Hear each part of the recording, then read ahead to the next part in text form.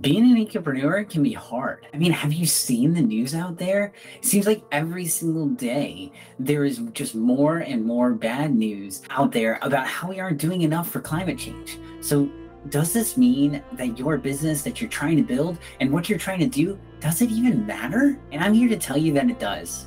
It does matter.